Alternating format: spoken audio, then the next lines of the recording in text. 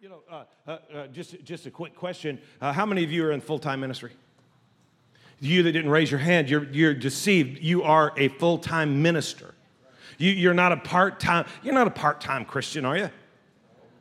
No, well, he has called us out of darkness, translated us into the light. Here's the light that needs to be turned on in our life. That God has reconciled us to himself through Jesus Christ and has given to us the ministry of reconciliation. For he gave pastors and preachers and teachers and all those guys, right, for a purpose. Why? For the equipping of the saints. For what? For the work of the ministry. So when you look at us and you say, well, you're the full-time ministry. No, actually, you are the full-time ministry. Our job is to equip you to minister. Well, when do I get to be in the ministry? You're already in the ministry. Matter of fact, you want to, I want to be a leader. Well, let me tell you something. You either are or you aren't.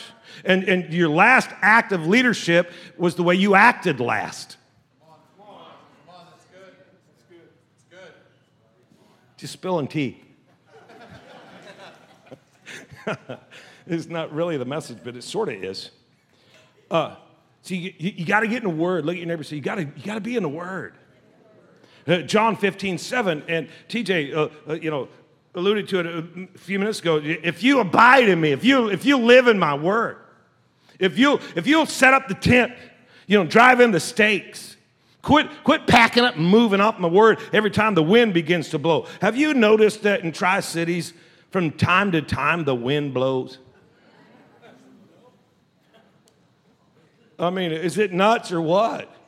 If your yard furniture isn't heavy, it's no longer yours.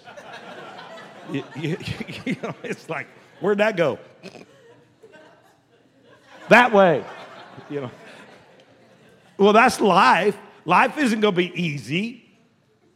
Life isn't always going to be cake. But, he said, man, you got to live this thing. You got to get this word to come alive. You got to get God's word in you. It's like, where do you live, man? Where are you building your life on? What's close to you? Like, how long does it take you in the middle of a battle? How long does it take you to come up with what God would say? What's your heart on? What's your mind on? Or do you wait till they say you have cancer before you study healing?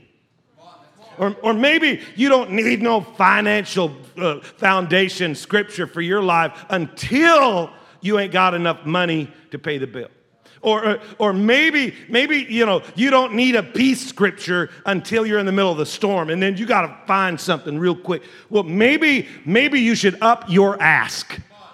Maybe you should stop living only for you, and not just get to the word when you got a problem, but will you get so full of the word that you are actually part of a solution to somebody else's problem. That's just one thought. That you might stop thinking so little about others, that you stop being so stingy, and that you would begin, that you'd up your ass. God, I don't want you just to do a work in my life to make my life better. I mean, if God answered all your prayers right now, boom, right now, whose life would change? Yours or somebody else's? I mean, it's just something to think about. Man, if God answered my prayer right now, I'd have a brand new car. What? Up your ask.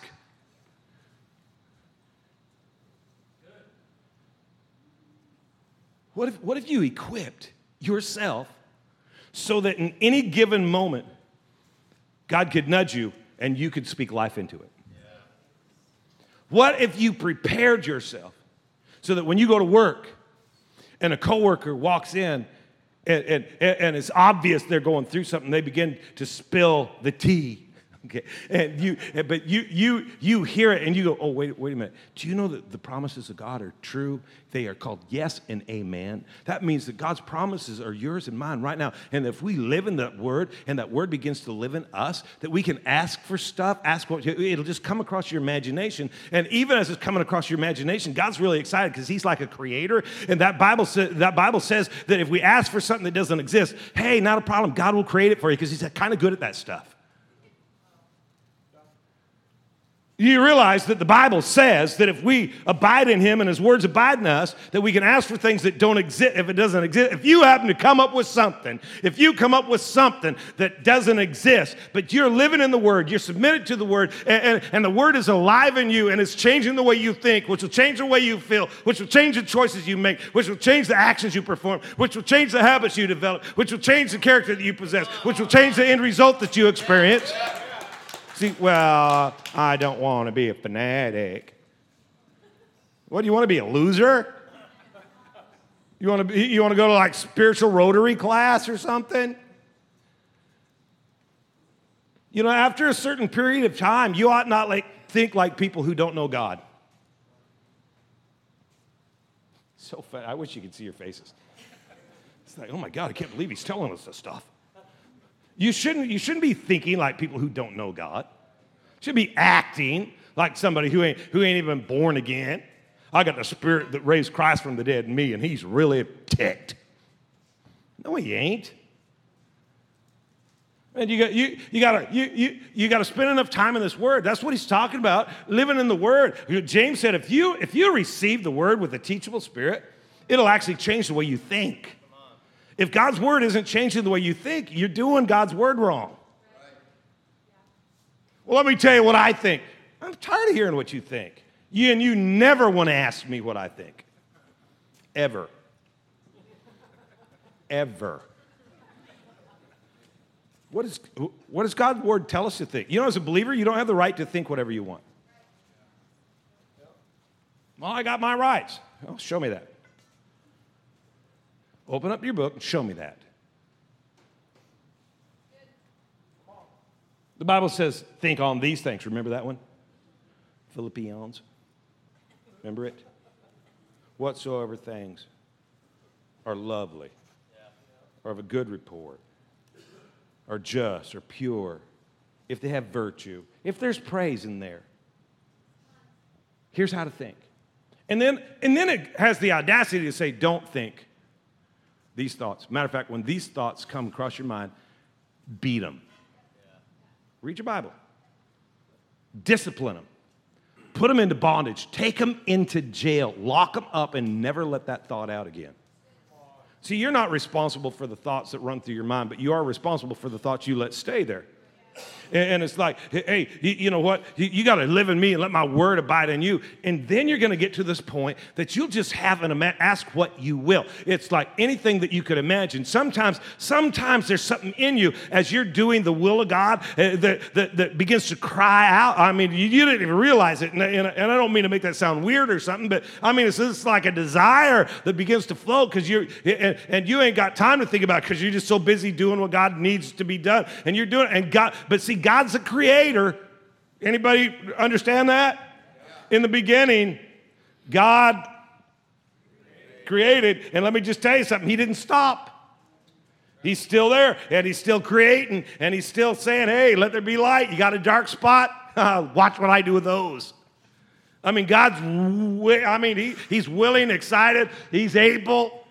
Right? And he's like, man, I want to create some stuff. How do I release that? What's the power position? Well, you live in the Word, and the Word lives in you. And then, you know what it does is it puts God in the position. But see, what you have to do is you have to submit your life to God's Word, right? And all we have to do is say the word submit in church and look at the atmospheric change. I mean, we could be running around with tambourines and streamers and bring up the word submit, and suddenly you can't find your tambo no more. Somebody gone Rambo with your tambo. Ooh, submission. I don't want to talk about submission. Okay, we're not going to talk about submitting to man. How about we talk about submitting to God? Okay, because do you understand that's kind of important? I might suggest to you that sometimes when God tells you to submit to him, that he will also, I'll say, ask you. He ain't asking, he's God. But he'll say, like, submit to that man. Well, who are you submitted to now, the man or to God? Well, in my submission to man, I have to be submitted, or in my submission to God, I have to be submitted to some men. Why? Because God told me to, and I'm submitted to God. First, you just got to get this. But check this out. Check this out. It says, you got a verse for me? It says that if you submit to God, check it out. Submit, everybody say submit to God. Oh, shoot, it's in the Bible. Submit to God. Resist the devil and he will flee. How do you know you have to submit to God? Well, what does that mean? What does that mean? That means you're going to have to do some stuff God tells you to.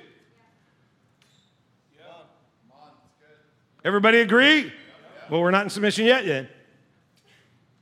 Because submission doesn't begin until there's disagreement. Now feel this real quick, and then we're gonna fly. Okay, submission doesn't begin until there's disagreement. Until you're in disagreement, you're in agreement.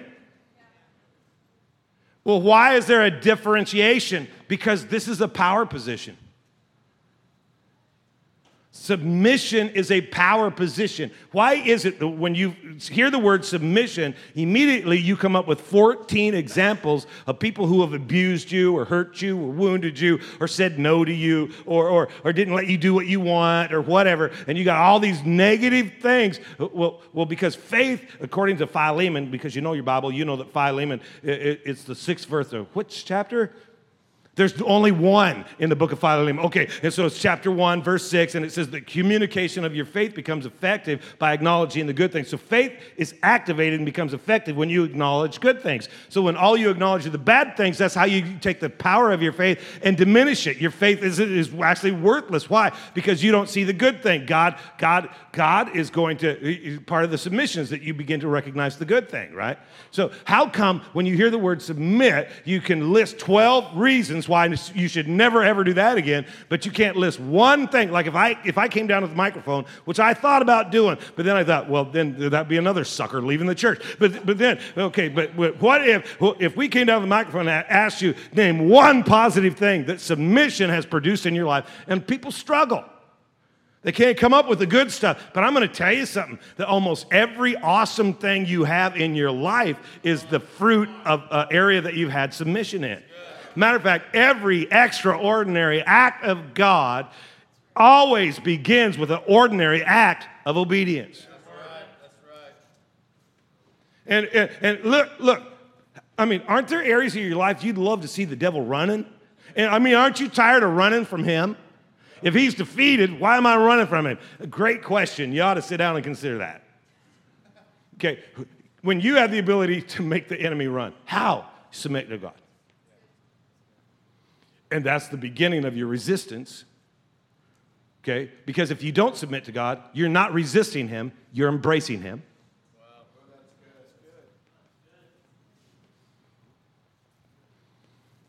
good. Look around the room, say, devil lover. I'm not going to do it. There's that submission in work in you right there. Okay. Submit to God, and you resist that, and he flees. Why does the enemy run? Think about it. You just sent you've crossed a threshold into a different place now. But you just told the enemy. Think about what the message that says to the enemy. My goodness, he will do what God says even when he doesn't want to. Even when he disagrees, he'll walk in agreement with God. So we can't touch him.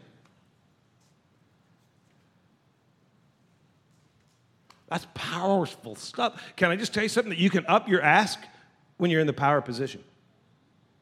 If you would submit to God, yes, there are some things that you probably love doing that God's going to say don't do it. Why does he do that? Could it possibly be to elevate your power? God is smart. He has some wisdom. Well, I don't like what I'm going through right now. Sweet. Power position. Right.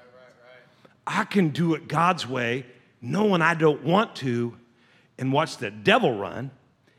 And I can ask for stuff that don't exist because God's waiting to create it.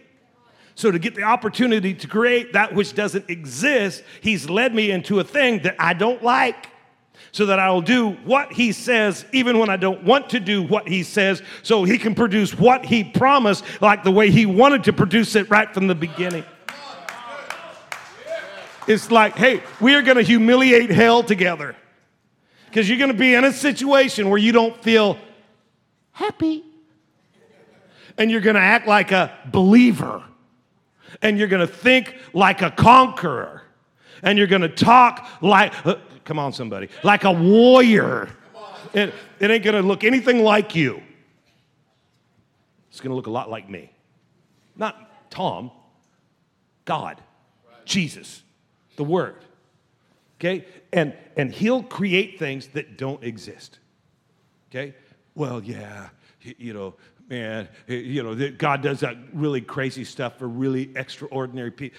Listen, it's like the ordinary thoughts, you know, the enemy wants, well, I don't make a difference. My life doesn't matter. See, it's the ache of the ordinary that causes us to reach for things, to medicate the pain instead of to press in to find the cure to our condition.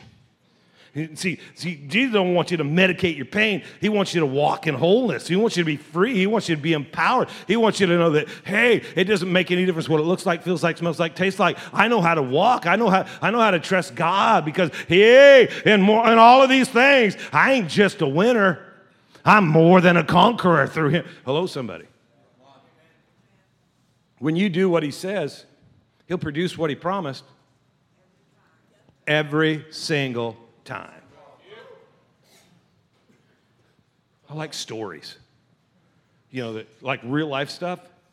So would you do me a favor real quick as I have Dr. John Landon. Come on, John. Come on, John. Come right out here in the middle, John. Address the people. Say hello. Hello, people. Wow. That's actually a mic check. Mic check. Testing 1, 2. Okay. Hey, we were talking about this stuff, right? And this story keeps coming up. And I asked John, I said, hey, you want to help me out this weekend? And he said, yes. And I said, awesome. And so here he is. He's going to help me. And so there's a story, and I just want you to relate it because it was something that well, I'll let him tell the story. Yeah, so my name's John. My wife and I have been coming here for about 10 years. My wife's Rachel. Most of you know she's awesome. Better than I deserve. Sometime we need to talk about that. Yeah. Like, how did that happen? That's another story. Go ahead. Okay, so talking about things, God creating things that don't yet exist. When we first started coming here, I just had my first job out of college, and it was weird because I got paid once a month, but they paid us at the beginning of the month, and that was it. You didn't get another check until next month. And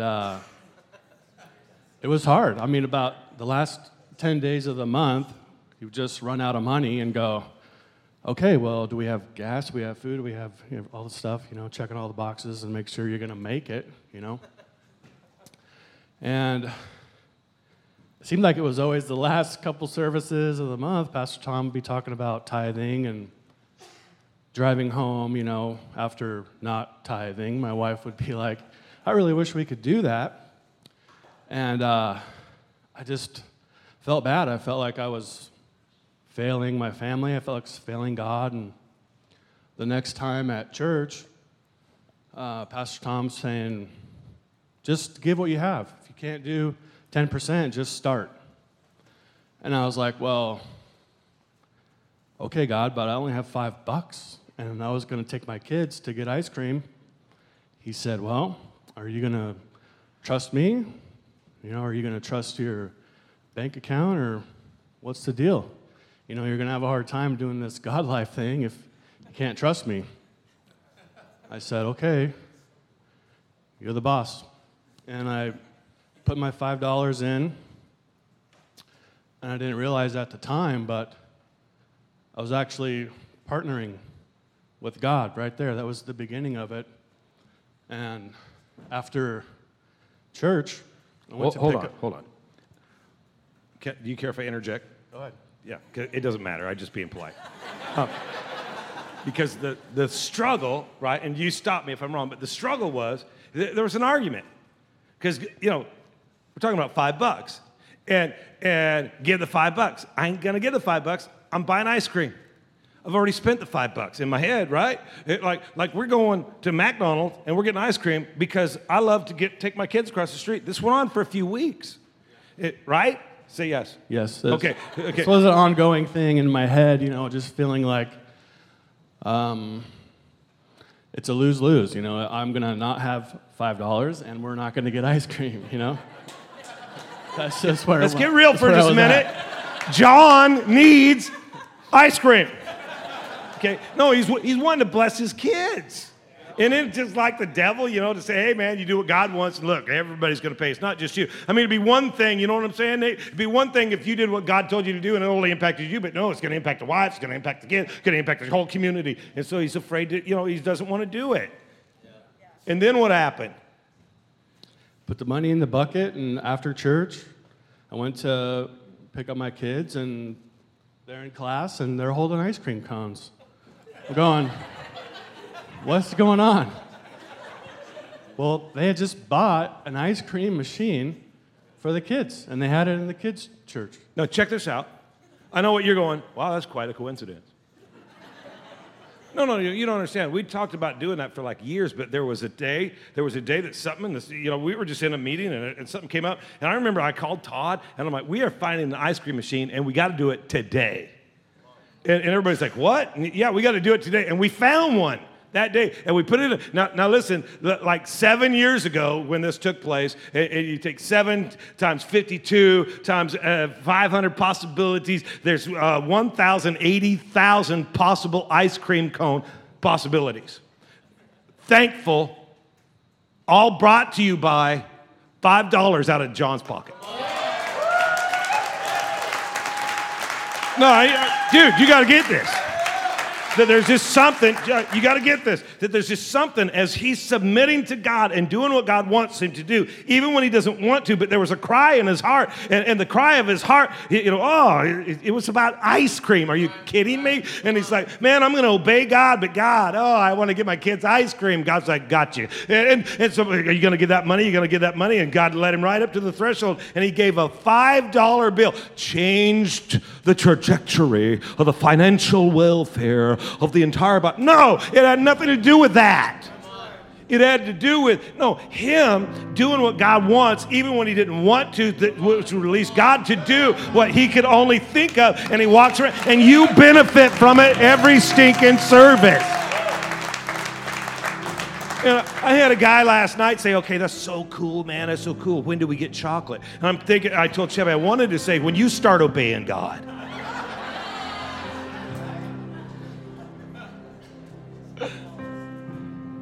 Is God awesome or what?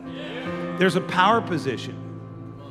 And here's what's crazy is that most of the time when you're being led into the power position is when you start whining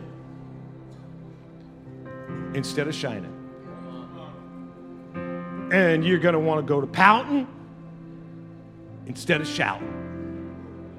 And you think you ought to be praying when really you ought to be obeying.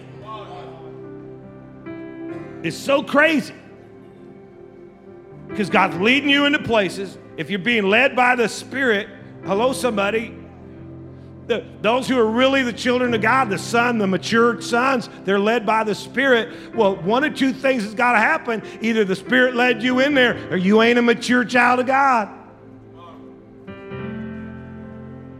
Oh, I don't know if you picked that up. Either the Spirit of God has led you in there, or you're not a mature child. If you are a mature child, you're being led by the Spirit. The Spirit knows all things from beginning to end. He's not shocked. God has never looked at you and went, oops. He knows. He declared your end at the beginning. He knows where you're at. So if you're in a problem, how'd you get there? See, the devil's telling you that you disobeyed. I think your disobedience adds to a lot of stuff, is fuel to the fire. But the fact of the matter is that if you're being led by the Spirit, then the Spirit knows where he's leading you, and you're in a situation that you don't like. Why? So that you can step into the power position.